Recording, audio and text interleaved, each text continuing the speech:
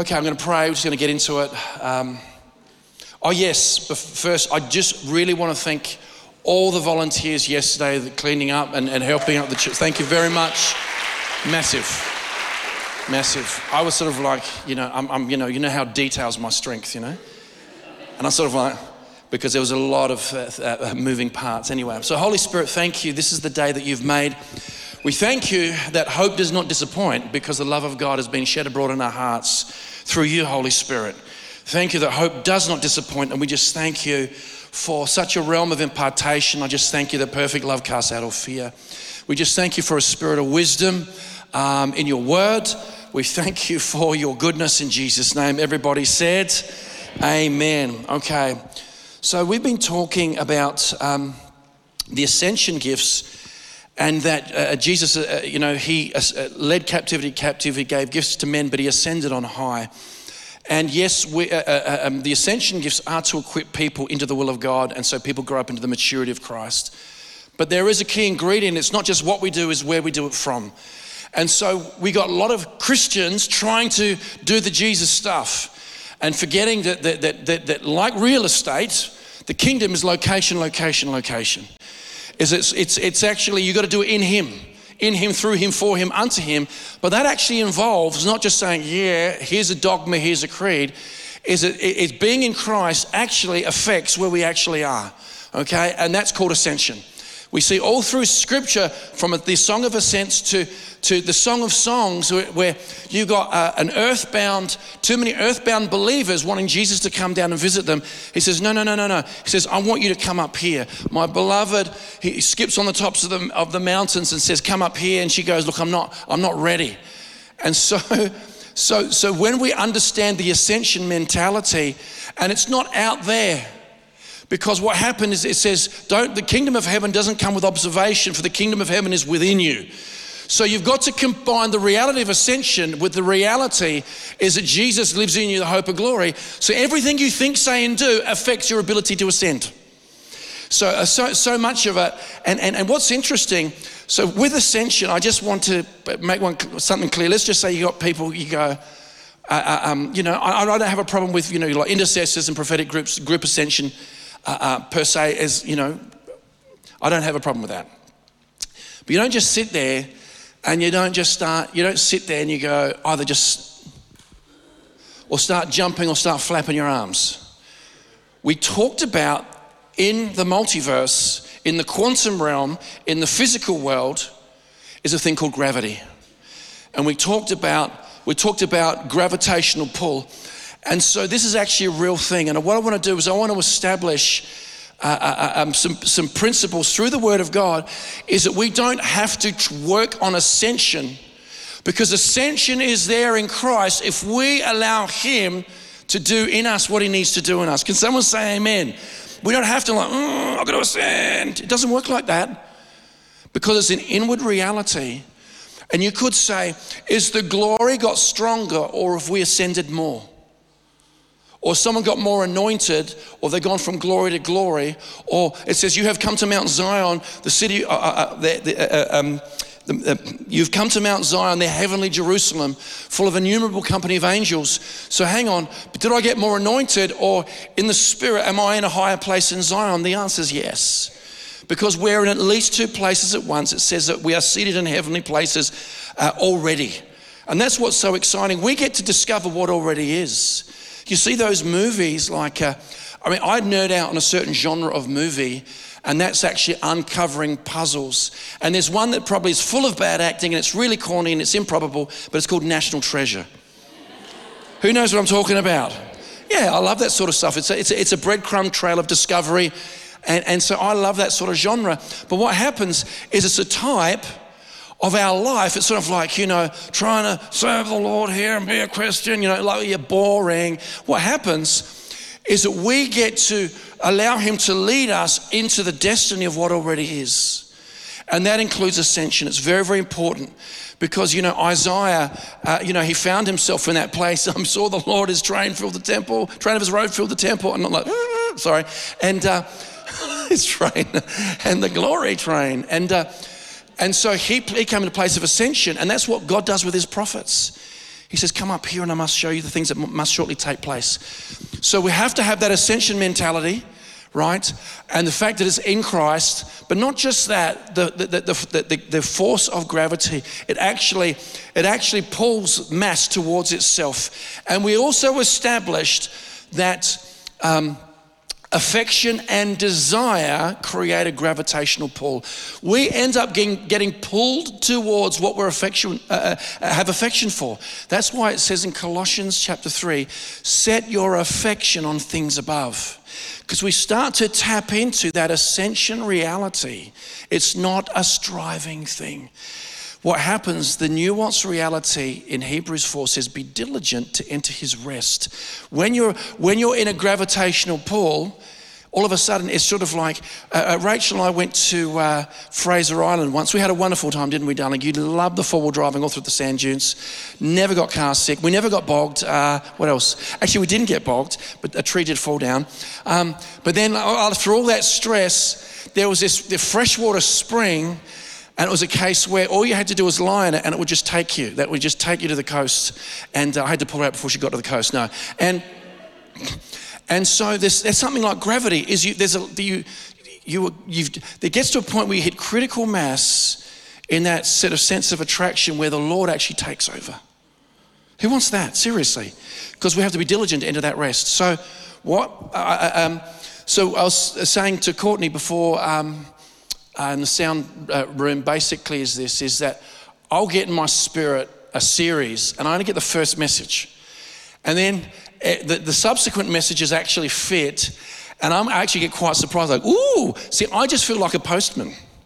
And occasionally I get to look in the mail going, oh, I know that's illegal, but I go, look at this, and I get surprised. So this morning, I'm just, we had a big day yesterday, and it's been a massive week actually. And I'm just like, I said, Lord, what do you want to speak about ascension that follows on from last week? Given we're talking about gravity last week and affection. He says, I want you today, well, the Lord wants to speak about King David and what King David, why he was so unique, and that what he achieved. I mean, I believe statistically is that if you would get everywhere in the Bible, other than obviously the Lord is the most mentioned in the Bible out of anybody, right? He wrote it, like points to him, you know what I mean? And so, but in regards to Homo sapiens, is that if you were to get everything written about Moses, Elijah and Abraham and clump them together, it still would be nowhere near as much as the volume written about David and all of the scripture. What is it about David? David was completely unique. He did, he's coming against Goliath and he goes, listen, killed the bear, killed the lion. Now, I've seen a lot of YouTube. I don't know what would be worse. I think a bear would be worse because they don't choke you out. They just start eating. You're like going, no. They're like an overweight hyena with Freddy Krueger at the end of a glove, And so, sorry, too graphic, okay. And so you got, at least the lion he will asphyxiate you, And so he goes, I killed the bear. And I'm going, I think it should be killed the lion, then the bear. And lions they're not good at standing up. Anyway, so basically, and then it says, now I'll take care of you. And I've heard so many teachings on this because there's something powerful about progressive breakthrough, progressive growth, building muscle. There's something very, very important about that. Everyone wants to go from zero to hero, but God trains his champions in private. If you're not prepared to do the work away from prying eyes, don't worry about it. He trains us in private. We have to overcome in the mundane, in serving, in persistence. That's where you form your character. You don't form it in the public arena. Jesus said, go into the secret place, the prayer closet, and then you'll be rewarded openly. People just want to be rewarded openly. So David cultivated intimacy with God. We know he was a musician, he was a worship leader. So that was the foundation. That was the foundation before he was ever a warrior, actually. And so also too, oh my goodness, he overcame the fear of death. You go, how? You have a look at that when God, so we've been teaching in the internship about covenants, And God offered a covenant to Israel that he offered to Abraham. And it says, I will initiate it, I'll underwrite it, and you just have to receive it by faith. And they said, no, we don't want to be a nation of priests. Moses, you go and get the rules, and we're going to go for a lower level covenant. The covenant where we'll keep our end of the bargain, and if we don't, we'll get judged. And it's impossible for God to lie. So his hand was forced to go into a covenant he knew Israel couldn't keep, but that's what Israel wanted. And then you have the incredible, I tell you, you go, what is the most terrifying thing in the multiverse? It is not hell. So I believe in hell. I believe in the lake of fire. If you have not given your life to Jesus, it says no one can get to the Father except through him, okay? I believe in the lake of fire, I believe in hell. I think way worse that anything could ever happen to someone is going before the holy, loving God of the universe standing in your own righteousness. Way more terrifying, way more terrifying. I don't think we understand it.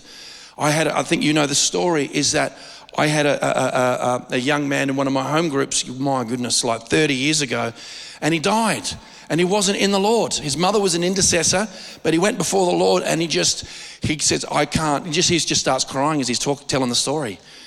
And then he heard the Father say, I cannot receive you because you have not received my Son. And he talked about the awesomeness of heaven, but then he just goes down like this. And then he's in a place where he just said the panic, I can't describe it. And then he was back in his body, and he'd broken his back, and the ambos got him in there. He was in a motorcycle accident, and he was so freaked out of his encounter. I used to back in the day, now this is going to date me, a lot of things do, it's like there used to be these things called comics. Who remembers comics? And what was a common physical reaction to someone seeing a ghost or something scary in a comic, besides the color of their underwear changing? What would be a common physical reaction? Their hair would stand up. You know what I'm talking about? Okay. Do you know what? You go, that's got to come from somewhere, right? Is this kid, probably not watching, but it not matters. His name was Martin, or name is Martin, right? Okay. And he had longish hair. This encounter came, his hair was like this. He looked like Billy Idol, hadn't had a haircut for like this. And the nurses would come in and try and put water on it. It was sort of like, he was like Yahoo Serious. He just like this. So what happens is obviously Jesus becomes our righteousness when we receive the free gift of salvation. And then we go in with the garments of, gown of salvation, garments of righteousness, okay? And we go in and we're clothed. But I'll tell you what, when that covenant was being established on the earth with Moses, wow. I mean, because the high priest would go in once a year into the Holy of Holies to do the blood sacrifice, put it on the mercy seat. And what would happen is they actually had a rope around their leg. So all of a sudden, because they could feel, now I'm not into fishing, but there's a thing called tension on the fishing line. Okay, and so would have gone, tension on the fishing line. Yep, high priest, he's good. Yep, hasn't been in hidden sin this year, he's good. Oh, boom. Oh, what's going on? Hang on. Like this, is that literally they would pull them out of the Holy of Holies if they hadn't They'd be going to God in their own righteousness per se, okay?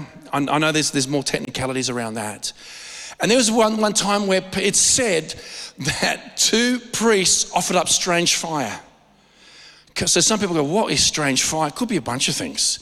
They might have, got stuck into the holy wine on the altar. And all of a sudden, we're going to go into the glory now. Like this. Fire came out.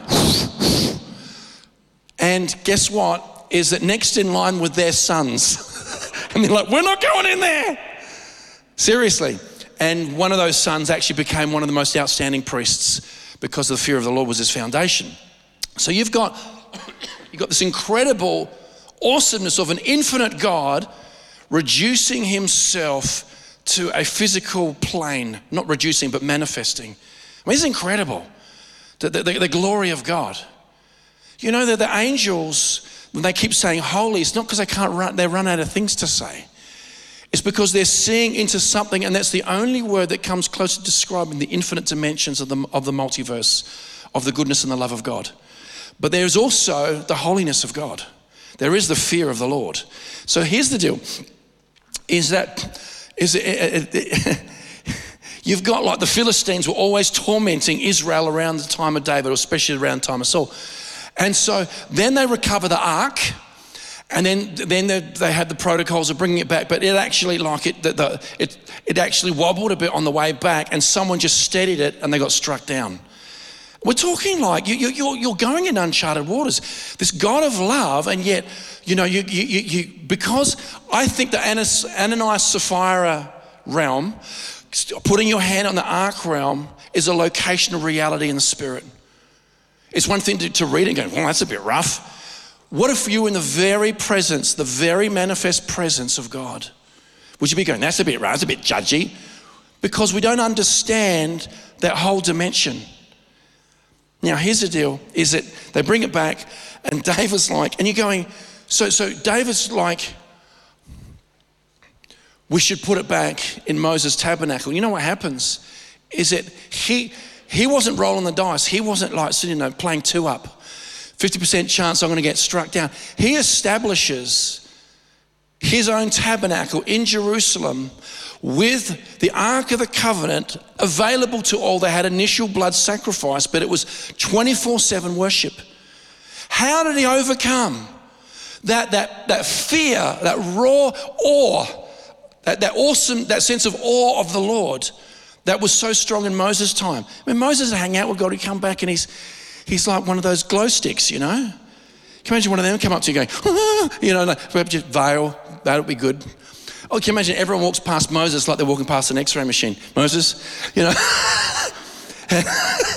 you just don't know, like it's uncharted territory. So David overcame that, and not only that, and established the tabernacle of David, really, really big deal. And he changed time. So under Saul is that the Philistines were tormenting Israel, pursuing, they were a thorn in the side. But David was able to through a military conquest, a heart after the Lord, continual worship, turn that all around. We think about how the kingdom got turned around. They had continual worship, big key. So then he took a tormented, pursued, weakened nation, and he was able to see such transformation in 30 odd years to hand it over to his son, 40 odd years, to hand it to his son Solomon in way better shape. To a kingdom that transcended all the problems. You don't see anyone casting out devils in the Old Testament, yet he did through worship. So there's something about David mentioned more than anyone, other than the Lord, mentioned more than anyone else in the Bible. Not only that, is that his tabernacle needs to be resurrected for the ingathering of the Gentiles. Key. So it's open heavens, opening portals, shutting down demonic portals. But not just that. I look at Abraham. He got the ball rolling, amazing. I look at Moses. Man, 40 years of Bible college in the desert. 40 years. As you say, it was a very daggy job, right? And just like it took 40 years to get the Moses out of Moses. And then like he talked to God face to face like a man would speak to his friends. You go, what a big deal. You got Elijah. Elijah, now you're starting to see raw power mixed with a prophetic word. You start to see the marriage of those two. But you know what? In eternity, Jesus will never be the son of Moses, the son of Abraham, or the son of Elijah. Jesus will always be the son of David. Jesus will always be, Hosanna, the son of David. So we need to know how this is connected to ascension and how it relates to us today. So firstly, the first question is, well, why? It's really quite clear. We're going to go into God's value system as opposed to our value system. Let's put up 1 Samuel 16:7.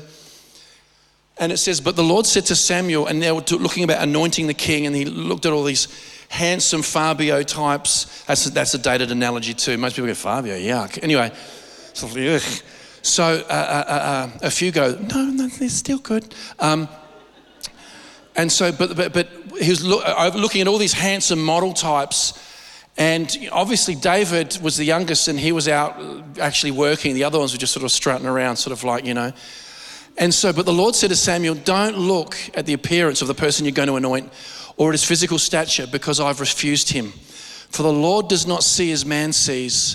For man looks at the outward appearance, but the Lord looks at the heart. And that's a very, very important reality of ascension, because what happens is God works from the inside out. And we go, yeah, the heart, you can hide the heart. People can fake what's on the inside of them. They change their appearance, they change their words a bit. But God goes, I just see right in there, mate. He knows exactly what we think before we think it. He knows every thought you've ever thunk. He knows every thought before you've thought it. And what happens, all of a sudden it's like, it's like everything you do of significant, actually everything you do is before an audience of one, okay? When you're young, it's an audience of three, that's God and mum and dad, okay? But after that, it's always before the Lord. It says, for the eyes of the Lord run to and fro throughout the whole earth, seeking whose heart is loyal to him, that he may show himself strong on their behalf. So God's eyes, that's why you've got so many, these crazy creatures, these beings, they got eyes all around and within, they got eyes all underneath their person, their wings, because he is I am the Lord who sees. So God actually looks at the heart, and it's what's happening in the heart that he values. And so we see here in Acts chapter 13, verse 22, okay, is this. It said, when God had removed Saul, he raised up for them David as king, to whom also he gave testimony and said, I have found David, the son of Jesse, a man after my own heart, who will do all my will. Okay. So, again, I think it's lovely to have, I do think if you're building, if you're conscious of building, why should you be conscious of building? Because it says in 1 Corinthians, we're all going to stand before the Lord to see how we've built one day. Sin has been judged. Can someone say amen? Your sin's been judged. Can someone say amen? That's a good thing. Amen. I don't think we get it yet. Your sin's been judged. Amen. All right? You be going, amen. You should be going bananas like, Southern Baptists going, dancing around. Anyway, your sin's been judged. And then there we go. Well, someone got saved. Praise the Lord. Glory. Anyway, so then what happens, we're talking the fire of his love, the scrutiny, to see if we've built in him. So we have to build wood, hay, stubble, gold, silver, precious stones, and whatever remains you receive a reward. So we have to be very, very aware of how we built. And we need to know what actually is important. So for us, we go, okay, and then now again, theology, all that sort of stuff, great. But really God looks at the heart. If your theology hasn't got in your heart yet, it's worth this much. If your theology is not in your heart, if it's in your head, it's worth that much. And by the way, that wasn't a love heart. For those who sort of like, there's a bit of a drop in the middle. Your theology means nothing unless it's in your heart. As a man thinks in his heart, so he is. So you can have all the correct believing per se, right? And so it really, really doesn't matter. What God looks at is how you're building, what you're carrying, but we look at what's important to us. And you get people who are so upset, and I do understand, listen, I'm now going to describe and appeal to the human nature. We have felt need. We need answers to prayer and breakthrough. All these different things. People need to get healed. People need financial stability. They need favor. All those felt needs are legitimate, but they're not the top of God's list. The top of God's list is your affection. And we just go, yeah, okay, great. But this is the heart of man goes, okay, all right, yeah, I get it, yeah. Good. You want my affection, right? But Lord, why don't you fix these ones up first, and then you'll get even more of my affection. Heart of man is deceitfully wicked above all things, who can know it. So anyway, and so we have this conflict. You know, I understand the whole Jesus is the center of my life. It's a great song. I love that one. But it's almost like, you know, Jesus is in the center of the mantelpiece. On the left, we have golf. Over here, we have fine food. We have travel and all that. But Jesus is the center of it all, you know. And that's fine. It's a great song. We'll probably sing it one day just to, you know, so you get healed. Anyway, so... And the primary is what God requires. We're talking about our affection, to desire him. And so I want to say something here is that I was, I can't remember, it would have been, I like to be able to track it in time-wise. I would say, about 8 years ago, la-di-da-di-da, I'm at my old house, la-di-da-di-da, and the word of the Lord comes to me. Now, when God speaks to me, even if it's a bit of a, I don't feel bad. Sometimes when the truth, mercy and truth, what happens, stuff, it aligns you up. And I'm lum-da-dum-da-dum-da-dum-da-dum. And the Lord just said to me one day, and there was no condemnation, okay? You're not looking at an orphan spirit person here, okay? And the Lord goes, he said, Todd, you are an idol worshipper from a long line of idol worshippers.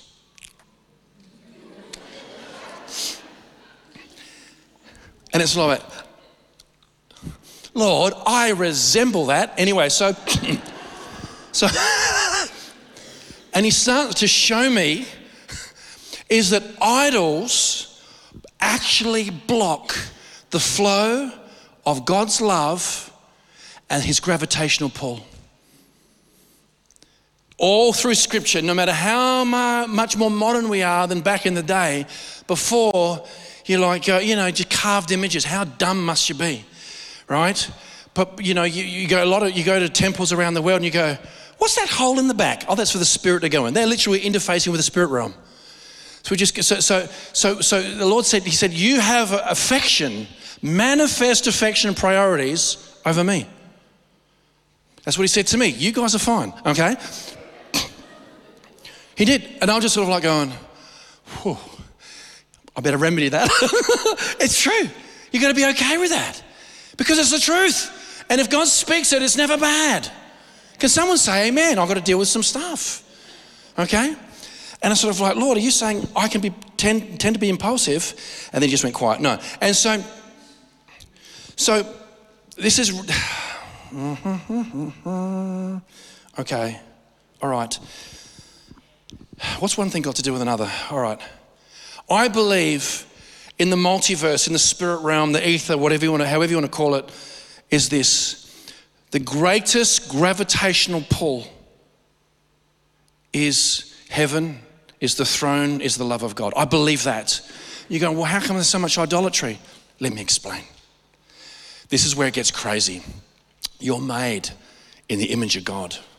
Regardless of how you feel now or what you're going to do in eternity, you're designed to create. You're designed to create. Not just govern, not just rule with a rod of iron over the nations. You will be a co-creator with the Lord. Can someone say amen?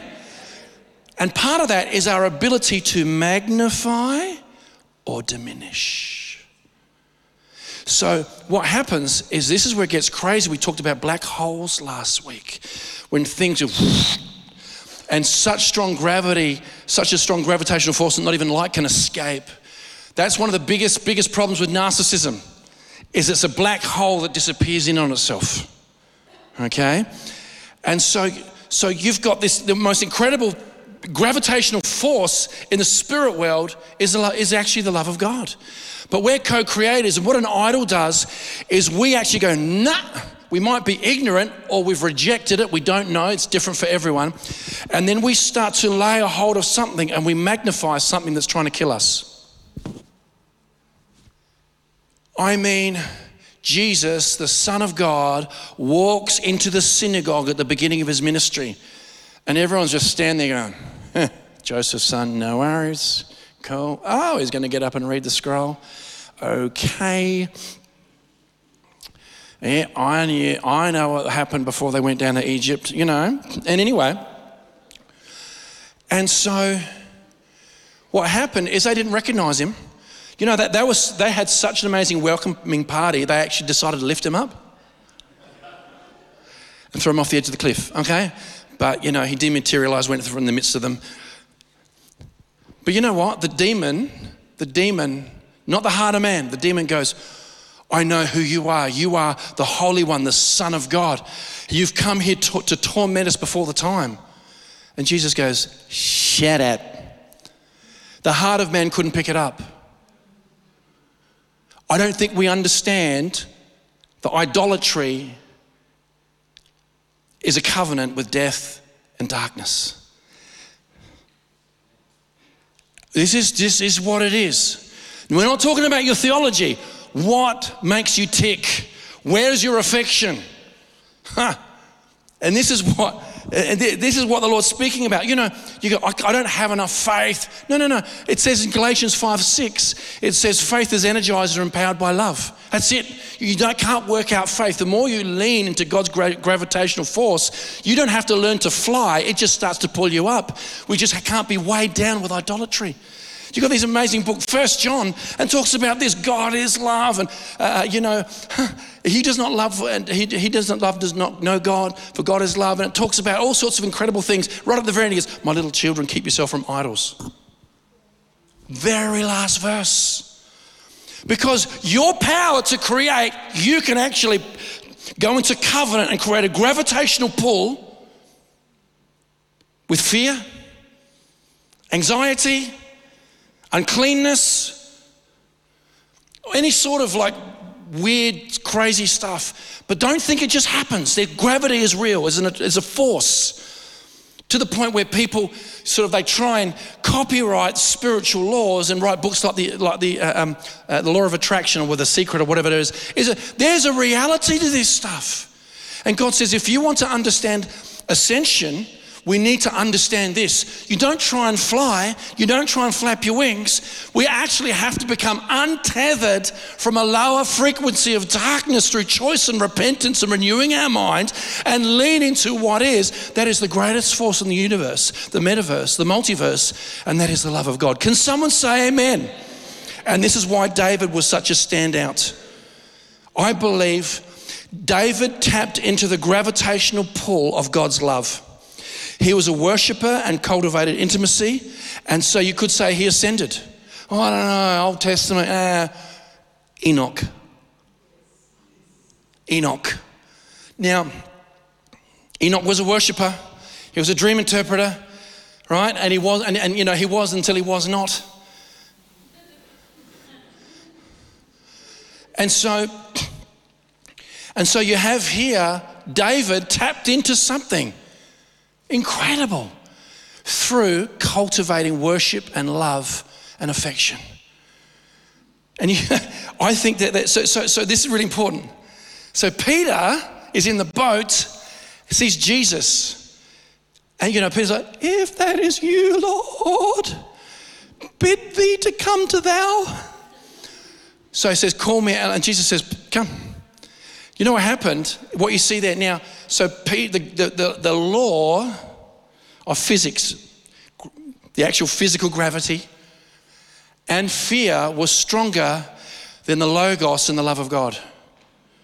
You go, hey, are you saying that if we tap into a dimension of ascension, we overcome physical laws? It's a fact. Jesus was walking on water. It says the last thing to be defeated is death. The biggest thing that people have is the fear of death. The biggest thing. Close second is public speaking. And if that's you, come up and tell us all about it. So I've died 1,000 deaths. I really have. So it actually says in Song of Songs 8:6 it says love is as strong as death. So here you got Peter, walking out there like this, and he started to walk on water and he didn't. And then what happened, Jesus comes back from the dead and he says to Peter, Peter, do you love me more than these? He had to reestablish the connection because Peter denied him 3 times. Jesus asked for his love to confess or reaffirm 3 times to the point where Peter was upset, but he'll never forget that lesson. But God was bringing him into a place of love where he could actually ascend. You don't think it was just a natural shadow that was touching all the cripples and all the people needed healing. It was a glory cloud. He was in an ascended place, but it was through love. Can someone say amen? It's through love. And so I think, so Peter wasn't quite there and Jesus had to affirm that, but I think David was there. I think David saw too much. Can we put this up? This is so good. Psalm 27, very similar to Psalm 91. I think David saw something he can't unsee. One thing I have desired of the Lord, that will I seek, that I may dwell in the house of the Lord all the days of my life, to behold the beauty of the Lord. I mean, we're not just sort of like the Lord has a nice form. We're talking, Paul saw it as recorded in 2 Corinthians. He says, I can't even tell you what I saw. Words that are unlawful to utter. David saw the beauty of the Lord, and not just that, it created a gravitational force over David. You read those conquests, those military conquests. It wasn't just sort of like great strategy. You look at some of those people, one person killed 300 people. That's the people just off of David's overflow. You read those mighty men of valor, they were more connected to the love of God and the beauty of God than dying in battle. I mean, you know you have to overcome something when your name is Eleazar, the son of Dodo, the Ahohite. All the bullying you got. The son of Dodo. The Ahohite. You know, killed a giant and bear or a lion in a pit on a snowy day. And, you know, one guy like, is he right? You know, one of them loved his lentils. Because he defended a lentil patch. And his hand cleaved to his sword. They just got the overflow of what David had. And David goes to, the one thing I desire, to seek the beauty of the Lord. And you're like this and you're going, oh my gosh, death is nothing. I don't believe these men or women of God, when they were martyred, I don't believe they were crying and screaming. They're going, make it quick. Because they saw too much. They saw the beauty of the Lord. You know it's true. And so David, naturally, there was ascension. And so, Holy Ghost. You guys doing okay? Okay. All right. Now, this affection and desire for God actually creates that gravitational pull. And we were talking before about idolatry has the power to diminish the greatest force in the universe. Mind-blowing. Freedom of choice. We can magnify the most ridiculous things. Sport is amazing, but outside of God, it's flipping ridiculous. You know, your Winter Olympics.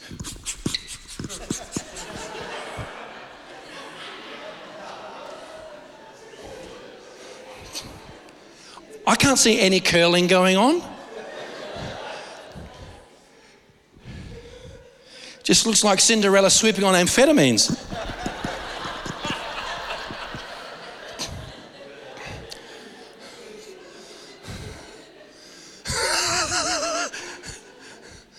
Just the things we make idols of. It's just ridiculous. We even call them idols. There was a show, Australian Idol. Oh, hail Guy Sebastian.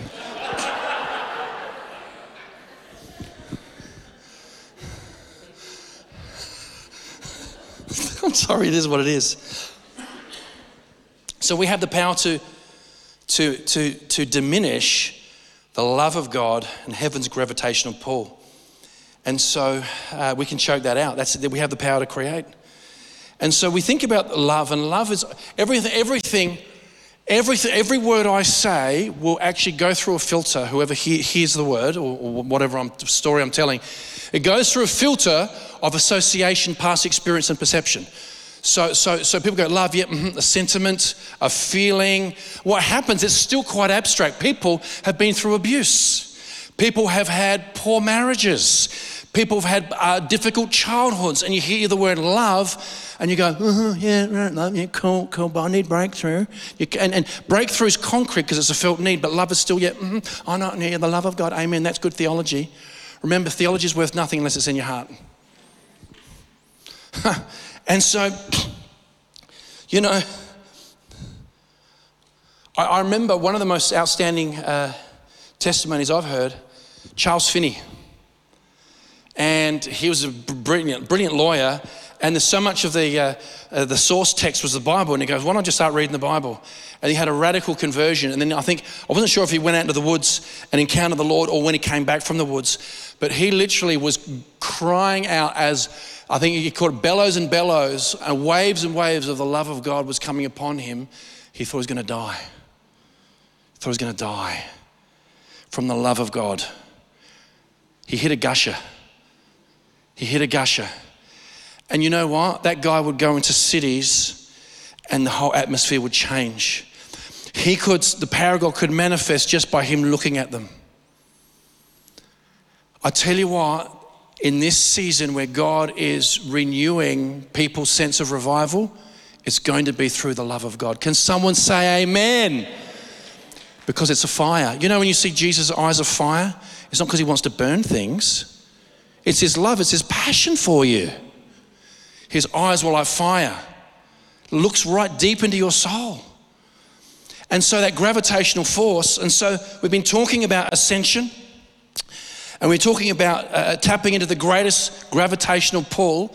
What we're going to do, we're going to read just a little block of scriptures just as we're starting to land the plane, right?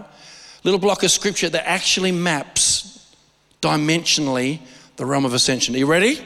This one is outstanding because it actually talks about the cause, the effect, and the result. It's amazing. So this is ascension. Can we put it up? Ephesians. For this reason, I bow my knees to the Father of our Lord Jesus Christ, from whom the whole family in heaven and earth is named. And he would grant you, according to the riches of his glory, to be strengthened with might through his Spirit in the inner man. Here we go.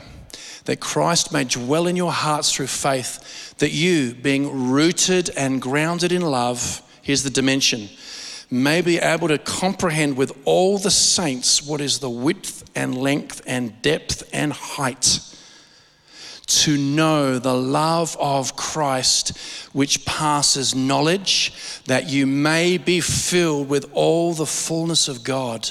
Here's the result. Now to him who is able to do exceedingly abundantly above all that we ask or think, according to the power that works in us.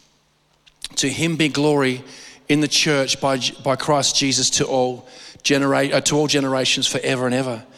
So we have here that dimension of ascension, and really it is the love of God. Now, Daryl, keyboards, can you come and play some pads if you're around the place? Thanks. Just pads, not piano. Holy Ghost.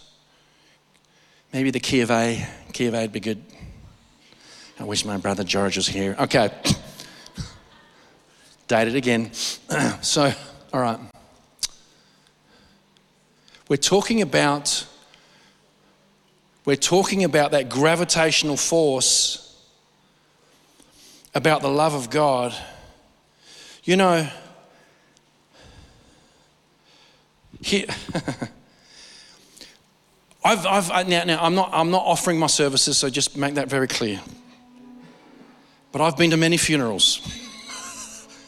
No. And you know, what happens is this. Is that, you know, we understand that when people are alive, we're maybe not say as nice things as when they're alive than when they get promoted into glory. We start to eulogize and canonize, etc. I understand that we've all been to those. My dad was reading me to once a part of a eulogy, I think from England, and they were talking about so-and-so and so-and-so, and he goes, his good qualities were well hidden.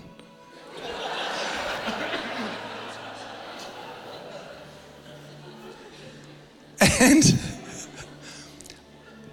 there's one scripture that I've been to, and it doesn't matter, someone has to be in the faith. They have to be in the faith, okay? It doesn't matter how they've lived necessarily. This gets me every time. Holy Ghost, whoa. It says, precious in the eyes of the Lord is the death of his saints. And you're going, but so-and-so struggled. And no, that's not what it is. It's this, is they actually shed off that tent, that physical body, and unhindered, they were able to step into the gravitational pull of the love of the Father. But we can have that now. We can have that now. We don't have to wait till we die. It says, for hope does not disappoint, for the love of God has been shed abroad in our hearts through the Holy Spirit has been given to us. So precious in his sight, in his eyes, is the death of his saints. Every time someone in the Lord dies, they are unhindered, free from idolatry, being reunited to the center of the multiverse. That is the love of God. And that is the key to ascension, is the love of God. And David cultivated intimacy. And he said that this one thing that I may seek, to inquire of the Lord of the days of my life, to behold, to see the beauty of the Lord. And that's ascension. And we worry about all these things. What do you mean all these things? All these things, all these things. Okay, let me qualify it. Don't put the scripture up, we're about to land it. It says in Matthew, but seek first the kingdom of heaven and his righteousness, and all these things will be added. It gets added in the dimension of ascension. And ascension happens by being free from idols and aligning ourselves to the already gravitational pull of the love of God. Who's finding this is bearing witness to their spirit? Come on. Because it's straight shooting, but it is what it is. At the moment, there is so much fear being peddled. These news networks are owned by entities that are not for the people consuming them. They are peddling lies. So we start to get a gravitational force like, what's going on? Like this. And the lies out there start to create things. Remember, Mary says, my soul magnifies the Lord. And so we have the privilege now in the Holy Ghost of living an ascended life by being free from these things. Free from these things. You don't have to make yourself ascend, but we can choose to not be tethered to the weights and the gravitational force of the cares and the idols of the world. Little kids see Jesus all the time. They don't try and ascend. They're living in purity. They believe that they don't despise one of these little ones. Do you not know that they're angels actually beholding the Father? Who wants to walk in that purity? Seriously. Because ascension is the outworking. You can teach on ascension and get all fancy and cutesy, but the gravitational force of the love of God. Get out your communions if you can. Holy Ghost. Holy Ghost.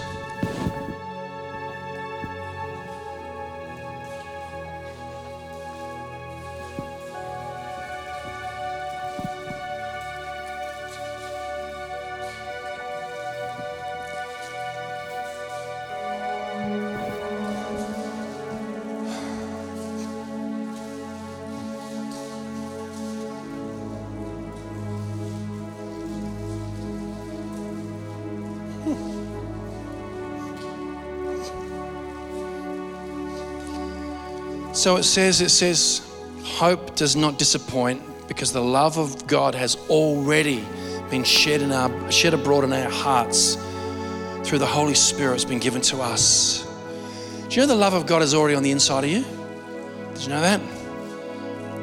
But wanting to choke it out is fear. Idols. All the above. I don't usually use the words plethora or plethora, but there's just way too, it's called culture. Fallen culture. I'm just going to pray for you guys and then we'll have our communion. Holy Spirit, I thank you. I thank you that the love of God has already been shed abroad on the inside of us. I thank you, Lord, the greatest gravitational force in the multiverse is the love of God. I thank you, Lord, we do not have to wait till we die to be free from idols, from fear. We can actually choose to look to you now and receive your love. We thank you, Lord, that there is a place where it says these blessings will overtake you. They will hunt you down. There'll be too many to count or know. So Lord, we thank you right now. Communion represents the manifest love of God in His provision. So I just thank you right now. Holy Ghost, today, as people go their way, I just thank you, Lord, that people will be aware of the love of God and the fire of your love. Bless this communion to our body in Jesus' name, amen.